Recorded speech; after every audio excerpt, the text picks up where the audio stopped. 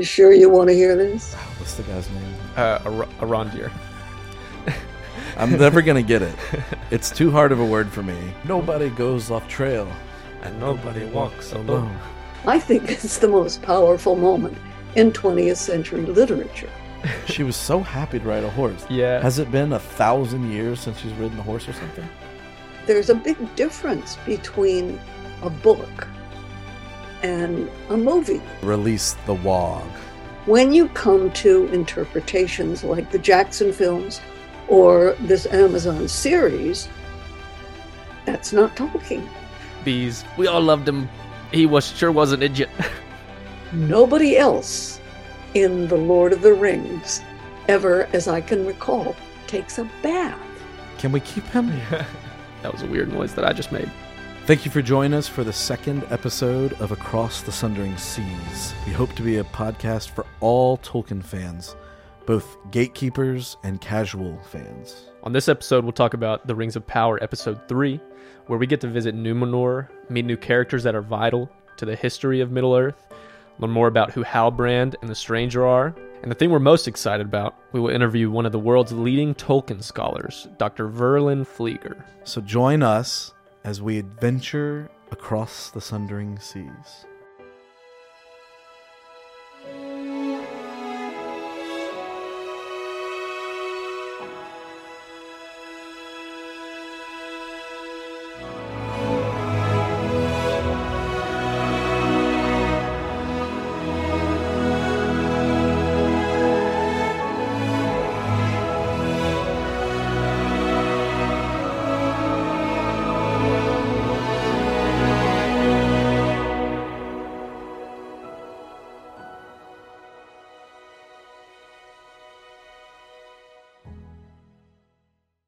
Our first episode we released on YouTube and all the other podcasting sites. We're working on getting on Apple Podcasts still.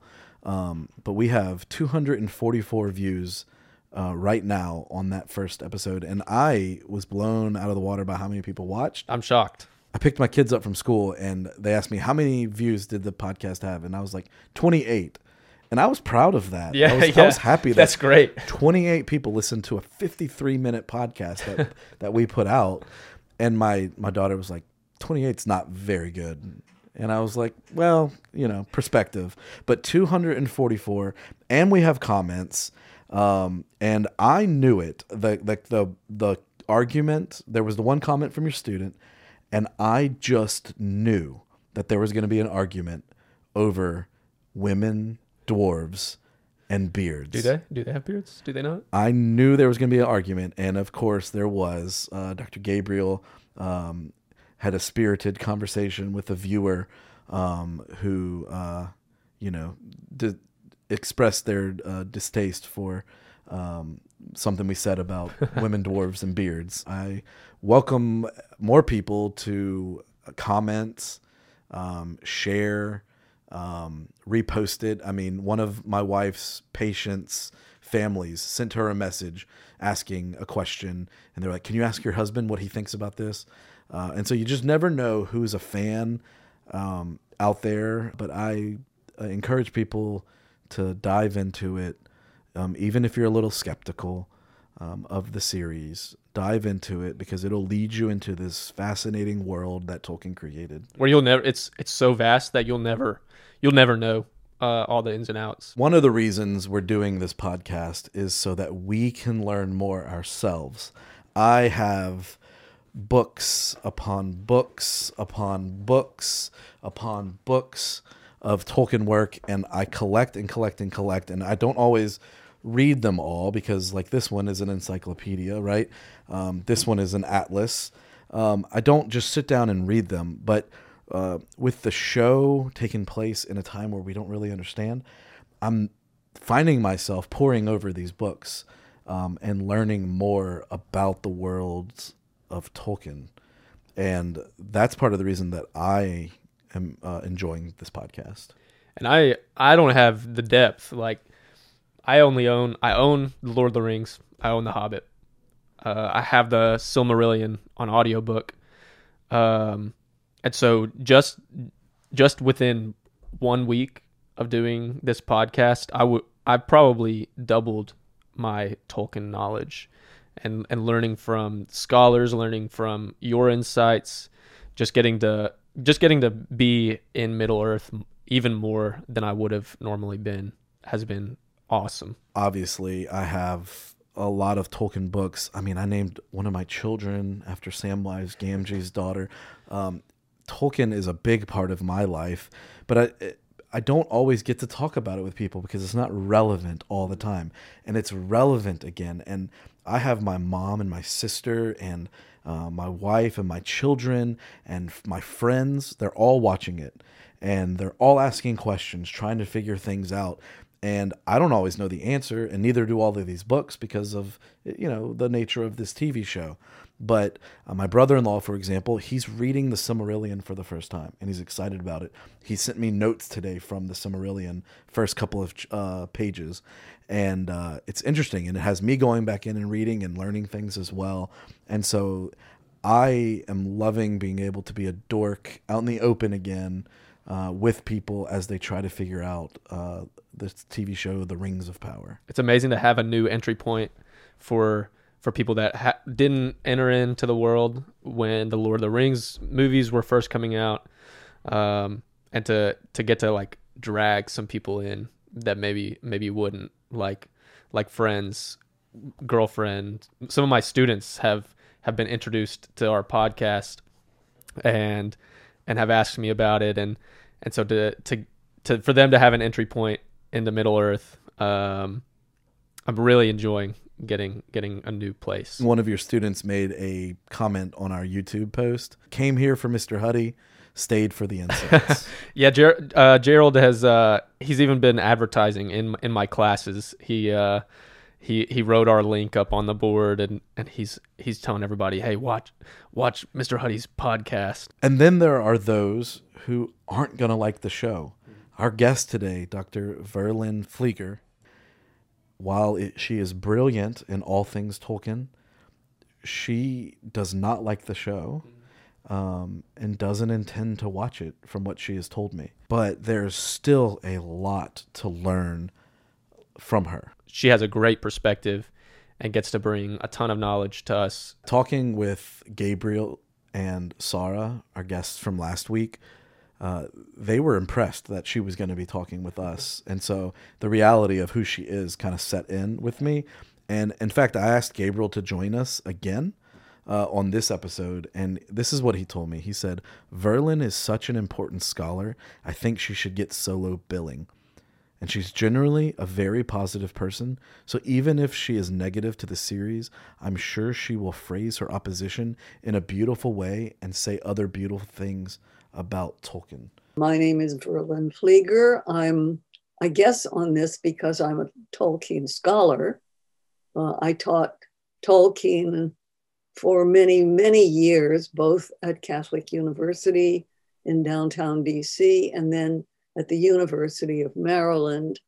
I've published on Tolkien several books, and I'm one of the co-editors of a yearly journal called Tolkien Studies that accepts interesting articles that people want to send in and have published. So in a nutshell, that's who I am. What got you connected to Tolkien? What put you in this world? I read The Lord of the Rings in 1957, 56 or 57, that winter. And I did something that you can't do anymore, which is I read a book that nobody had ever heard of and about which I had no expectations. And it was an absolute revelation. I read it from one volume right through to the end of the last volume, and then I turned right around and started at the beginning again because I didn't want to let go of it. I just loved it. I'd never read anything quite like it. I'd read a lot of things that were sort of like it, like King Arthur and the Norse sagas and epics and Beowulf and the Eddas. And they had elements that I could see in The Lord of the Rings, but the way that Tolkien brought all of that together and created this utterly believable world that you could just go into and inhabit was something I'd never really encountered before. And when it was over, I was so let down that I tried to think of ways that I could keep on being in it. And one of them was to teach it. I wanted to hang out with those guys. And so I asked my university if they would be interested in a course on fantasy, which was my clever way of sneaking Tolkien in. And this was the 70s. And they said they'd love it. So I introduced fantasy and snuck Tolkien right into the middle of it, and it took off. And students registered, and they had to add extra sections. And I've been teaching it in one way or another ever since. Did I read right that you've edited some Tolkien work itself? Well, I worked on The Fall of Arthur for a while, but then I edited the story of Kullervo, which is Tolkien's take on Finnish mythology. And I edited the lay of Autru and Itrun, which was his version of Breton, B-R-E-T-O-N, mythology. So I've had a good deal of experience working with Tolkien's manuscripts. And then I co-edited with my colleague, Doug Anderson, Tolkien's essay on fairy stories. Forgive my ignorance, but did you actually work with Tolkien on anything? Have you met him? No, I never met him. I met Christopher. What was your experience meeting Christopher? Oh, it was exciting. I met him first at a conference, and then I was invited to spend time with him at his house in France. And I visited him on several occasions.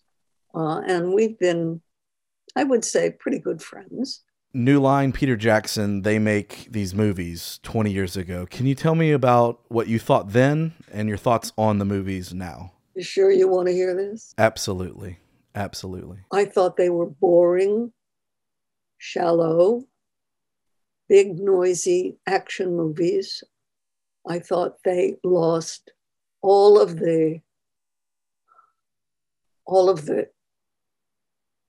philosophy, all of the psychology, all of the very complex attitude that Tolkien has about good and evil, and just sort of flattened it out.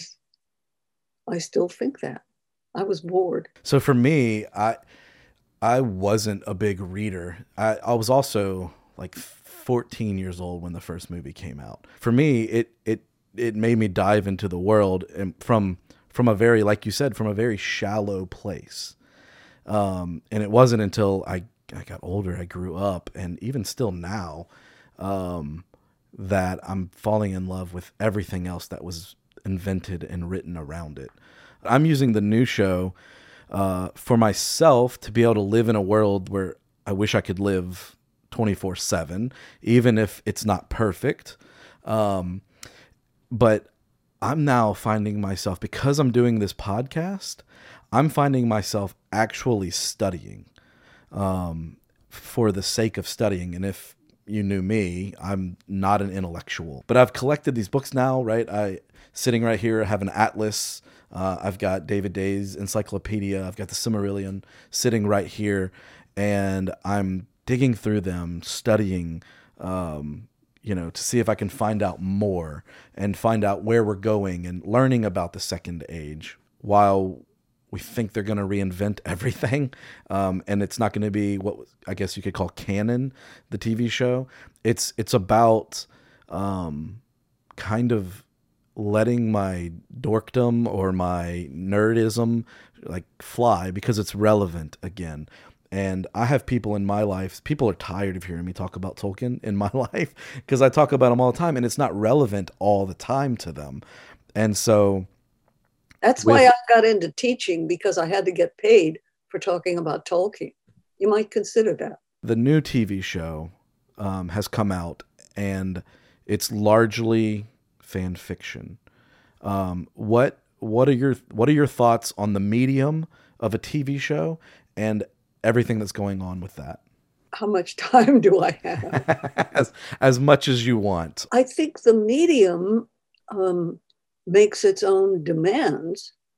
There's a big difference between a book and a movie, which is what the Amazon series essentially is. And they have a different framework. They have different needs, different demands, different rules. For example, a movie, you're going to laugh, has to move. Whereas a book, with the words on the page, has unlimited time to build up the effects that the author wants and can work in partnership with the reader. I mean, reading books is a two-way street. And it depends on that tremendous symbiosis between the author and the reader and the interface, which is the words, so that it's a dynamic process. When you're watching a movie, you're watching the movie. It's kind of interesting. Move is the operative word. I mean, IE is a prefix, actually, like selfie or foodie. It's a move-e. And so the essence of it is action, things on the move, whereas a book can take all the time in the world to be contemplative about what it wants to say. The other thing is that an image is a very powerful thing. It's there in front of you. It's hard for you to escape. It's a statement.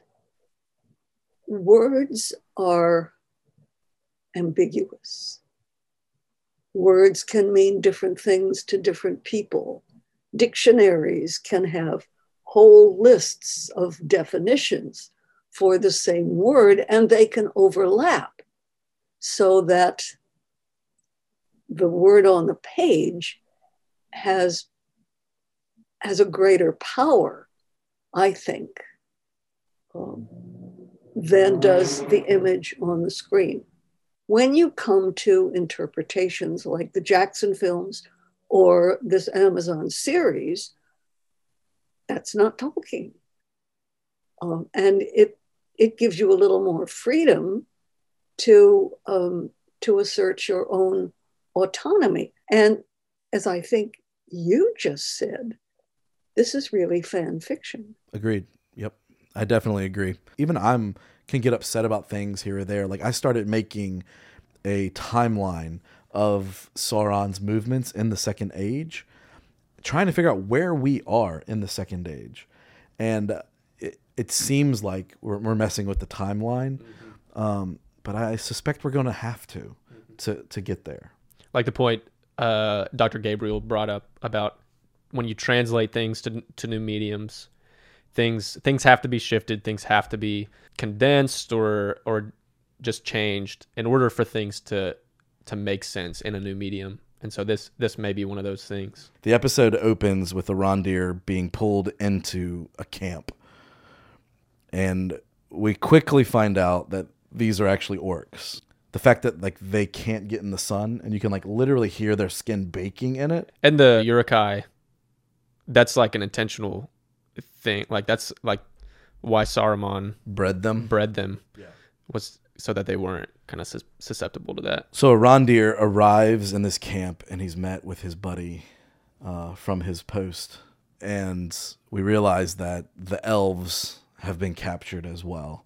Arondir's he got some hate, I think, the first 2 episodes, but that his storyline is one of the most intriguing ones to me. Yeah, I'm starting to like it as well. Yeah, even honestly, even from the beginning, like his character just has a lot of intrigue to me. The kind of like stoic. You don't really see a lot emotionally from him. Those characters always like pique my ears a little bit.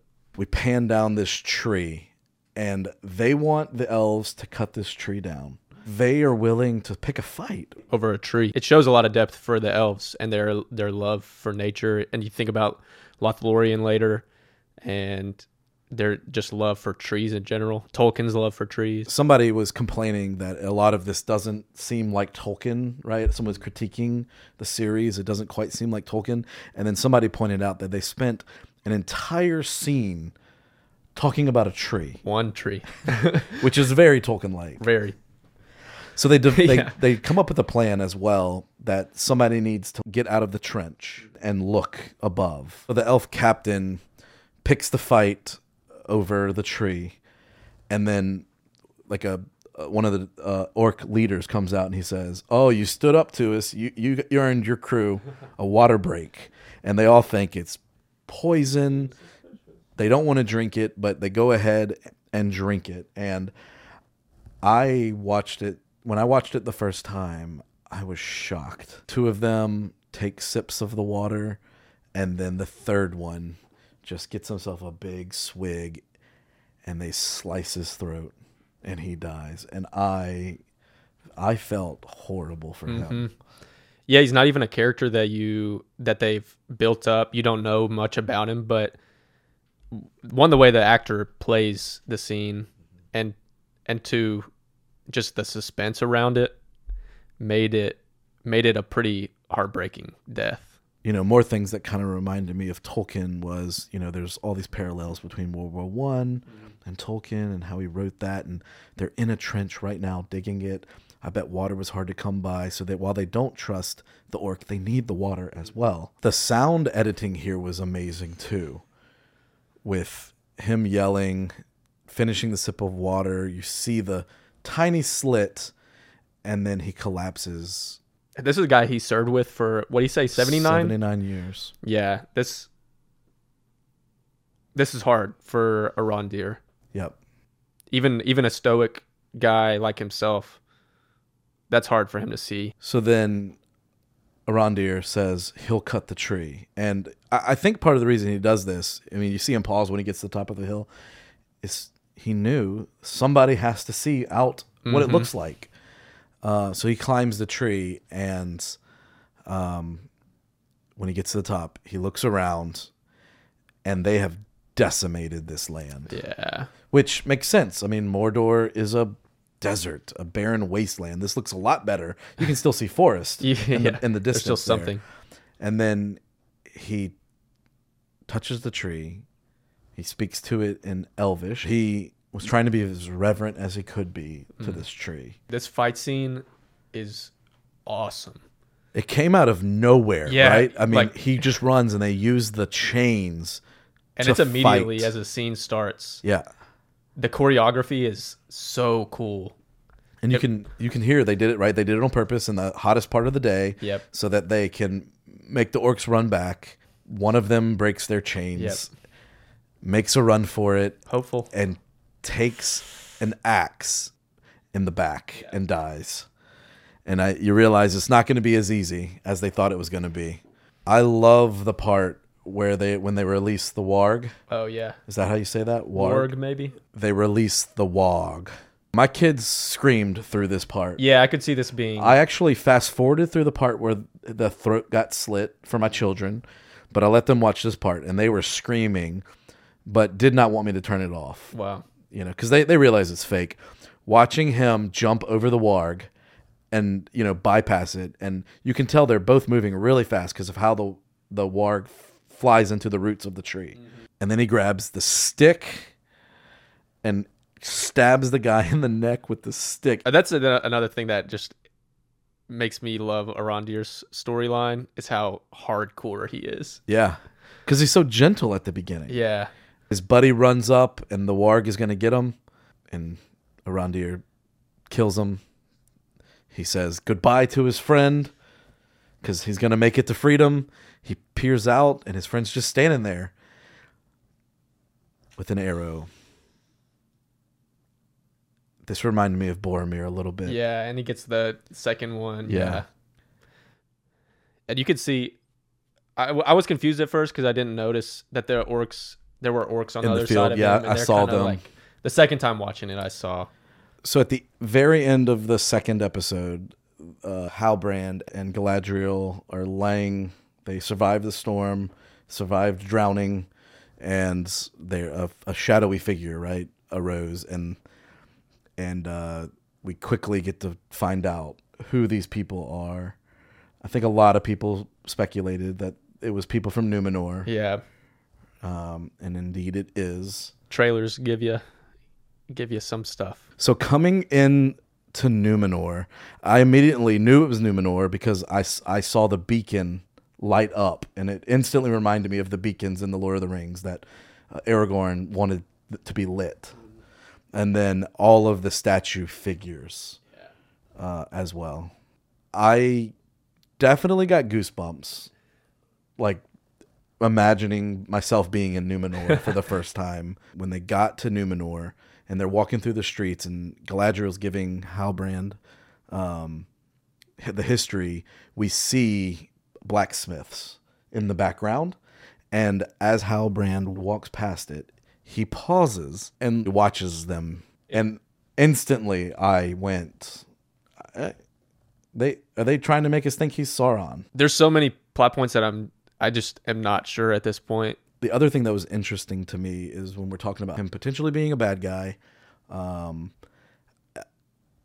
when they're talking to the Elf Queen and Galadriel picks a fight, he kind of like steps up and puts the charm on, and he does that several times through this episode. So he does it again when he's having drinks.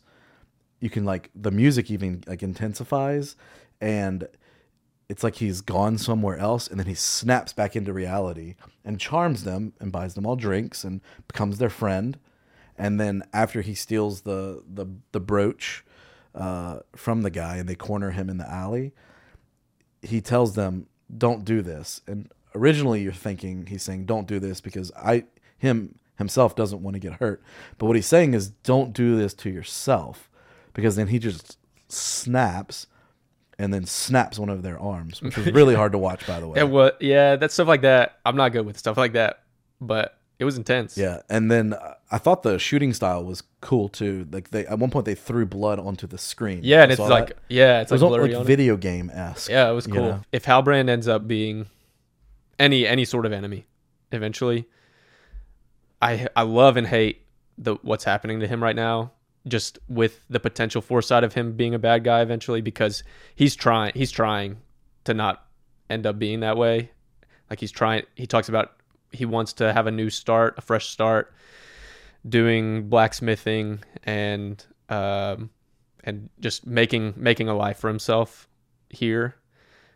And then if he ends up, turning.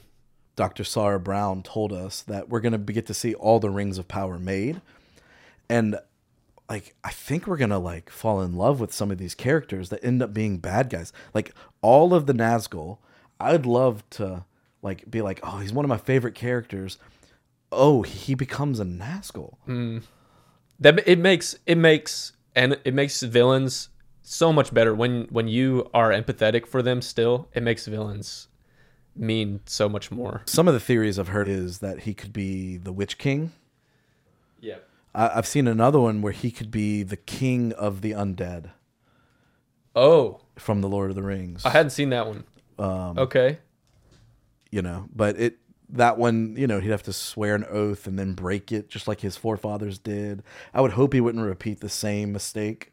Now, if you've got a franchise and that's what this is, then you've got to have hooks to keep people buying into it.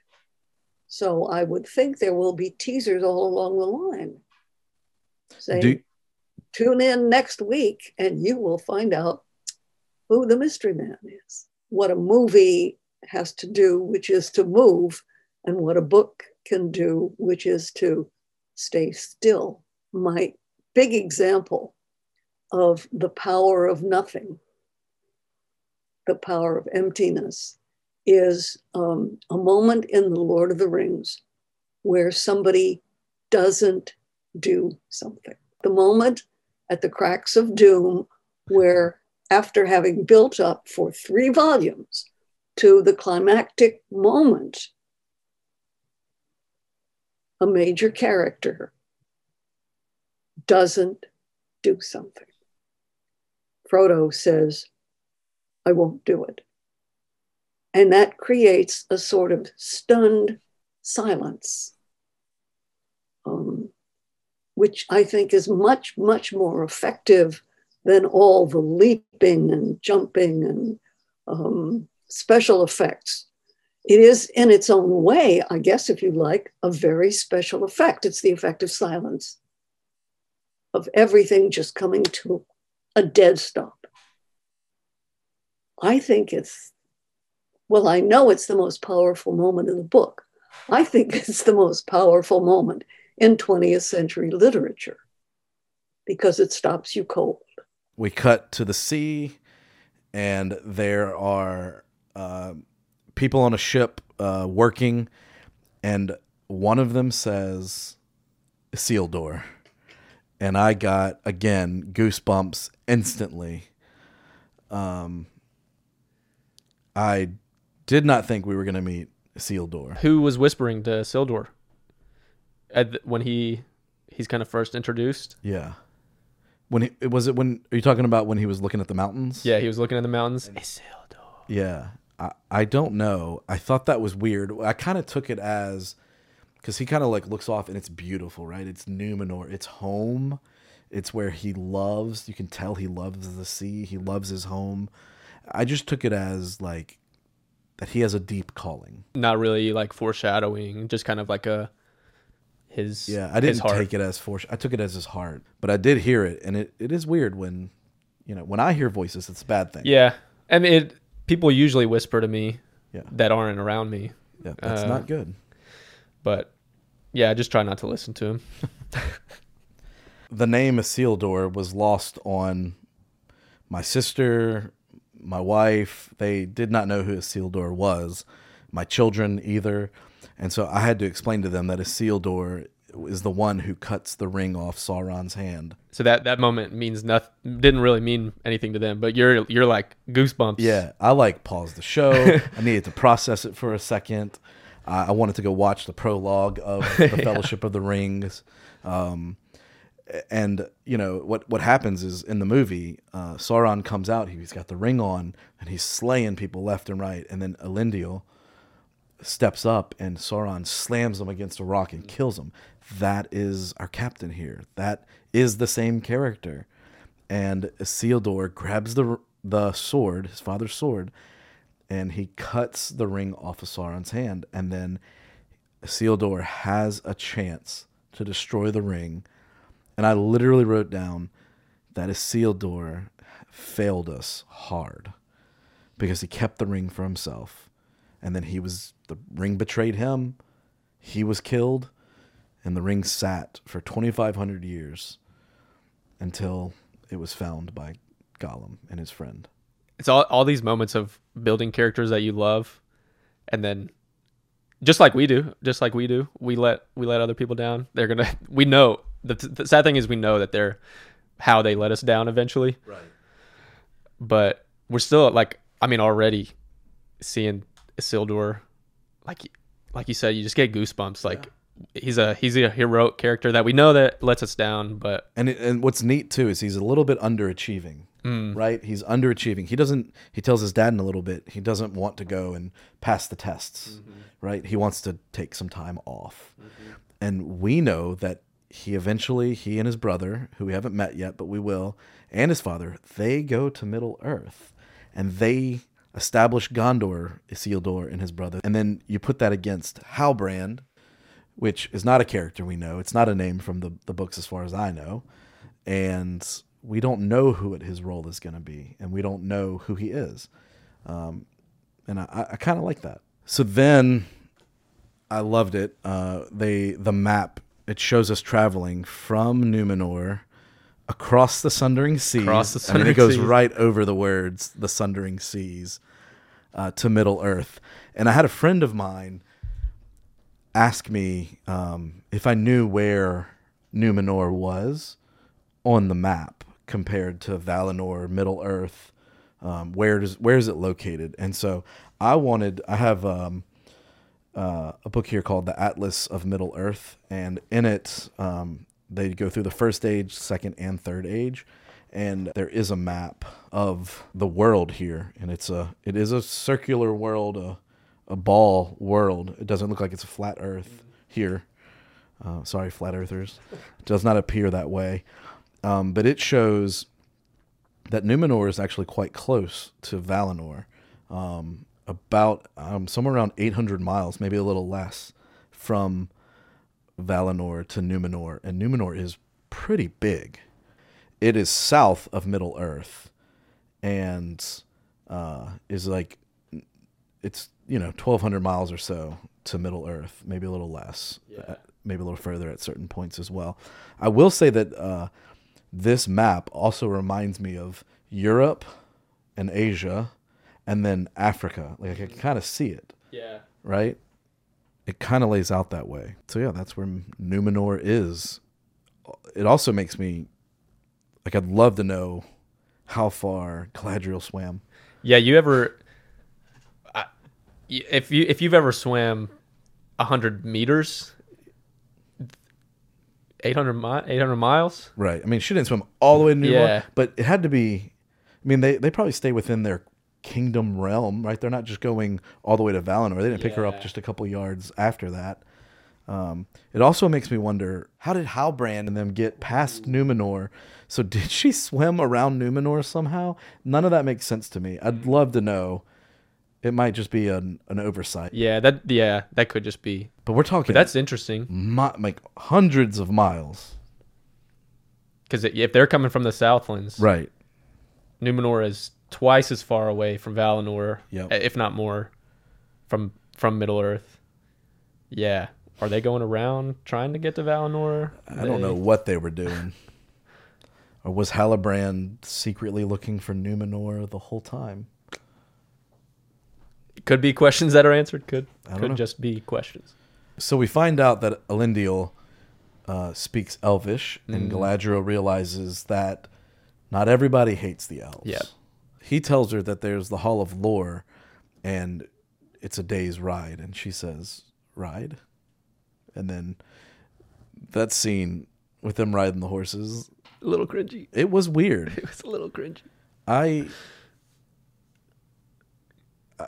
don't. She was so happy to ride a horse. Yeah. Has it been 1,000 years since she's ridden a horse or something?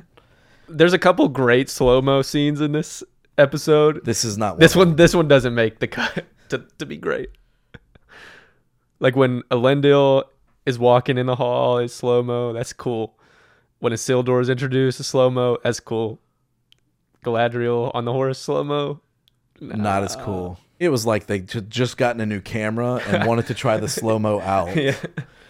They get to the Hall of Lore, and she gives him the drawing of the stamp that was on her brother, and they find out that it's the Southlands. Oh, yeah. It's Mordor. Matches the map. Yeah. Yep. So she knows that they're compiling, all of the evil to that area now. So Halbrand ends up in jail for beating up all of those people. Pretty impressive. Yes. Pretty impressive. If it was me, I would be in the hospital. Yeah. He's in jail, no mark on him. That first punch, I'd be down. Yeah. Yeah. And Galadriel reveals to him that she knows he's the true king of the Southlands, and that his crest. Yes. Yeah. She knows what his crest means, and then he admits to it and says that basically it's a line like Aragorn said, the same blood that runs through their veins runs through mine, saying he might fail because they have failed. He kind of says the same line. So he's running away from that as well. So I see an Aragorn character inside of him as well. I could see evil in him too. He gives both. He gives both. That's where he's different from Aragorn. It's halfway through the episode before we get to the Harfoots. I didn't realize it was the Harfoots at first because they're wearing this garb. Yeah. It's their festival, right, that they've been talking about. So it comes in sinister and then quickly lightens up. Yeah, almost a mask that reminds you of what the orcs are wearing at the beginning. Yes, and they're chanting, "Nobody goes off trail, and nobody walks alone. Nobody goes off trail, and nobody walks alone." That's all they got. They should have had more. It's the one motto. And nobody gets left behind. Maybe we should say that. Ooh. I do think that it's interesting, the whole idea that if you're hurt, you get left behind. Not, we'll put you on a cart and we'll pull you, because they all have carts. And so it's not, we'll put you on a cart, we'll pull you. It's you get left behind. And we also see this point where they remember those who have been left behind. And they say, we'll wait for you. No. But they won't. It's just how they make themselves feel better. Yeah. It's a very me mentality. Yeah. For a community that is based around community, or what seems like is it based around community, there's a gap. There's definitely a gap there. I also, in that scene where they name Poppy's entire family, I cried. Twice. If that doesn't move you, like you're made of stone. Poppy is very strong. Yeah, and she's trying to be. They haven't put any of her pain into her character yet until that moment. And even still, she still wants to help them. She wants to help Nori not get left behind. But now we realize it's because her family died and got left behind. Yeah. The other part where they're talking about people getting left behind was the one who they called an idiot. Idiot. Bees. We all loved him. He sure was an idiot. One of the big questions from episode 2 to 3 was everybody speculating on who the stranger was. Is the stranger Sauron? I think it's pretty clear in episode 3, when we get to the Harfoots, it's pretty clear he's not evil. Honestly, I was sold that he was Sauron completely. And I wasn't forthright with that in the last episode when we were talking, but I really was. I was sold that he was Sauron, and then this episode did pretty well just take me away from that theory. He was in this episode. He's confused and gentle. Mm-hmm. And I love when Poppy was even kind of chastising Nori about it, and she was like, he sometimes murders fireflies, and she says that was an accident. So while the Harfoots are having their little ceremony, the stranger goes through Eleanor's bag, Nori's bag, and finds what she pulled out, and then he goes to the fire to read it. It's very reminiscent to me of Gandalf when he is trying to study and read and look through things in the movies, in the Lord of the Rings. The way he moves his hair is very reminiscent of how I think they want us to think a wizard would be like. Mm-hmm. And so I do now think he is a wizard. I just don't know who. I tend to think not Gandalf, because who would want to replace Ian McKellen? Yeah. Right? So I'm thinking about it from the standpoint of putting it all together, like the show writers. Mm-hmm. I don't think they'd want it to be Gandalf. I think they would want us to feel the same emotions Gandalf makes us feel. Yeah. So I've heard a theory, and I want to go with that theory for now, that maybe there were 2 meteors and we only saw one, or we saw both, but just didn't realize it was 2 different meteors. And that the blue wizards, both blue wizards, are in Middle-earth now. And so maybe he's one of the blue wizards. So he ends up causing a ruckus, and he turns around and says, Nori. And she knows she's in so much trouble. Nori has been discovered as the Stranger's Keeper, and then she says she protects Poppy from being discovered as well. And then Nori delivers a great line on her toes. She says, without friends, what are we surviving for? For people that give off the appearance of sticking with each other to the end, a part of your community guidelines is that you're pretty quick to kick somebody out. Seems to be something missing there. For me, it is that we have to see a progression of them growing as people. Like they eventually settle in the Shire and live in hobbit holes and mind their own business. For me, it's a progression. So they start here, they end here. And we need to see that arc in them. I also love when they tell him to be at the back. Nori's dad's like, at the back? And they're walking away, and you can hear it. He's like, do you mean the back or do you mean the middle back? Like, what's the middle back? That's a very, like, Hobbit-esque banter. Yeah. So I resonate with the hobbits. I feel like a hobbit. Is there a certain group of people that you resonate with the most? Oh, the hobbits, absolutely. They're the ones that bring you into the story.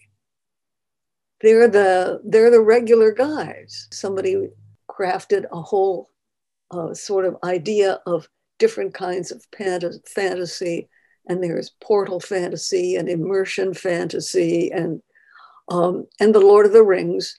I think she said, but please don't quote me, was an immersion fantasy because you just go right into that world.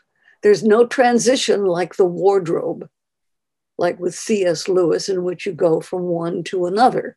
You're just in it. And that's true, but it's only partially true because the hobbits go into the world of Middle Earth and they discover it, because the Shire is a very small little enclave and they don't even have maps beyond the borders. So they are as ignorant as the reader is in many respects. And in that respect, it is a portal fantasy because the hobbits cross under the hedge. They go into the underworld. And then they come up again and they're in the old forest. And it's all new to them, and they're talking trees and elves and trolls and all of that. So I think the hobbits are our guides into Tolkien's world, and it's because we can identify with them. They like to eat. I love to eat. So I really identify with that. They like simple things. They like bread and cheese and beer and mushrooms. They take baths, which means they get dirty.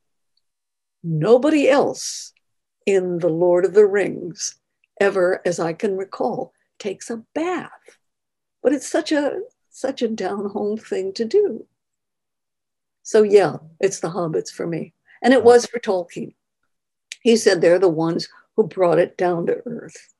So the Harfoots are migrating, and Nori's dad cannot do it. The stranger appears and starts moving their cart for them, and they form a pact together that they're going to let him do that. That's how they're going to keep up. Allow the stranger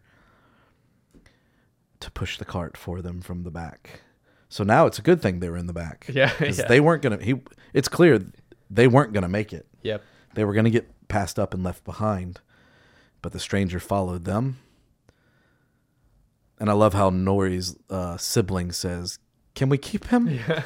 So Adar looks like a humanoid to me, and then we see his hand, and it looks like Sauron's it does, hand. Yeah. And at the beginning, remember, they said, why does he have an elf name? right? And all we get to see is this blurry man. And I can see elf ear a little bit. Yeah, you can kind of see it. I wonder, we're obviously going to get more next week on who he is. I mean, is that Sauron? Are we just going to be given it? This is Sauron. So for me, the movies got me into Tolkien, right? Can you see like that? Maybe this will do that for a new generation of Tolkien lovers. It probably will. I don't know. There's a lot of talk about the fact that the movies, the Jackson movies, are really what got people interested in Tolkien. But people have always been interested ever since the books came out. There's never been any lack of readers or lack of reasons to publish a new edition. So it's not like the book was dying on the shelves and the movies revived it. I think people who like this sort of thing will find their way to Tolkien with or without the movies. I also appreciate that you're willing to come on here and give your opinion that's going to be different than most people that are going to be listening to our podcast.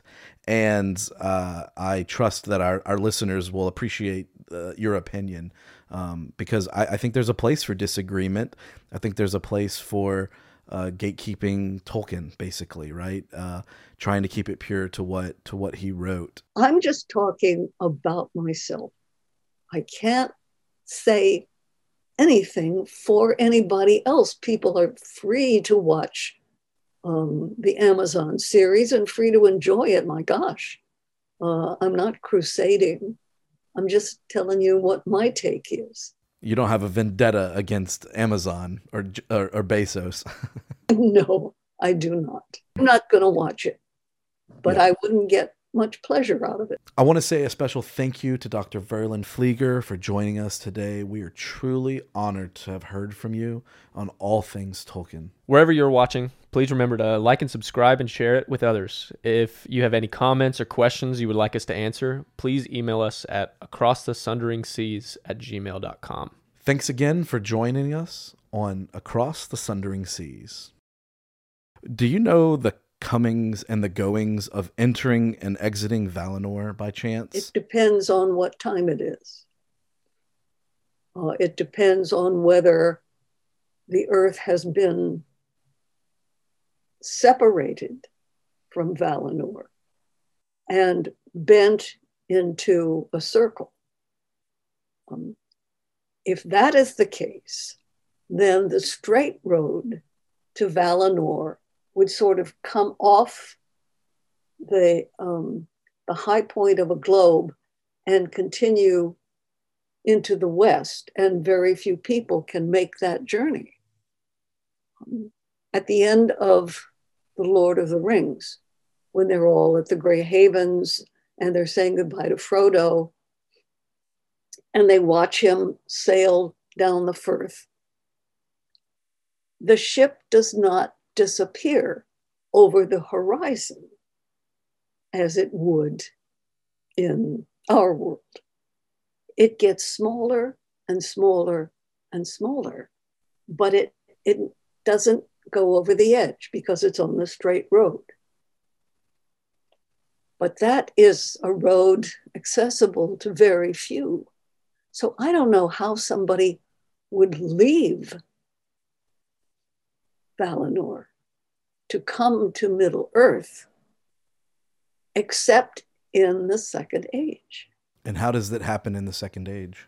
That's before the Earth is bent. Where does most of the information we know about the Second Age come from? The appendices to The Lord of the Rings. Tolkien did write a good deal about that. And there is some from Christopher Tolkien's History of Middle Earth, which is 12 volumes. So you can gather together a fair amount of information about things that went on in the Second Age. Tolkien left the Second Age to the appendix. He did not fill it in. And for me, it's the blanks that make it interesting. Now, for the Amazon people, that's exactly what they want to fill in. And I think that sometimes to leave things unfilled in gives more room for imagination than to have, everything all colored in nicely, like in a children's coloring book. Is there anything like in the Tolkien world that you could think of right now that would be fun to talk about, or that you could say? Oh, everything, tons of things. The languages, the peoples, the power of his invention, the way that he changed the book while he was writing it, so that, for example, Treebeard started out as a giant and a bad guy. And that Tolkien worked with the stuff and let it grow and let it become what it was, and was willing to change and watch his own world sort of grow under his hands. This is a terrible metaphor, and I'm not going to push it very far, but the plant was growing. He was just going to feed and water it. I had a question that Gabriel had actually wanted me to ask you. I'd love to hear her talk about Owen Barfield's influence on Tolkien, as she discusses it in your book, Splintered Light. But then he questions, it was such a long time ago. I wonder if she could still speak to that. Well, yes, a little bit. I don't know that I can say much more than I said in the book, but what I said there was that Tolkien knew Owen Barfield, who is a sort of philosopher of language. I mean, his profession was as a lawyer. He was a solicitor, but his great love and the books that he wrote were about language and the history of language and the connection between language and the world and our understanding of the world, for which he wrote, language is kind of the interface. And Tolkien said, and was quoted as saying at one point to C.S. Lewis, after you've read Barfield on language, there are all sorts of things you can't say again. And I got kind of interested in what those things might be. And that led me to Tolkien's own languages and to his understanding of the importance of words and of the great power of words. And I think that's pretty much what I wrote about in Splintered Light. Tolkien said at one point, after The Lord of the Rings first came out, that he had actually started with invented languages, his elven languages. Well, nobody believed him that you could create such a vast and intricate world by inventing a language like Pig Latin. That didn't seem to compute. But he was absolutely right. He had started with languages, and then he realized that you can't invent a language without inventing the people who speak it. And you can't know the people who speak it unless you know what kind of world they live in and use that language to discover and to describe. And so the whole thing becomes a kind of round robin in which language leads to people, leads to world, leads to language, leads to people, and you just go on and on. And that's what happened to Tolkien.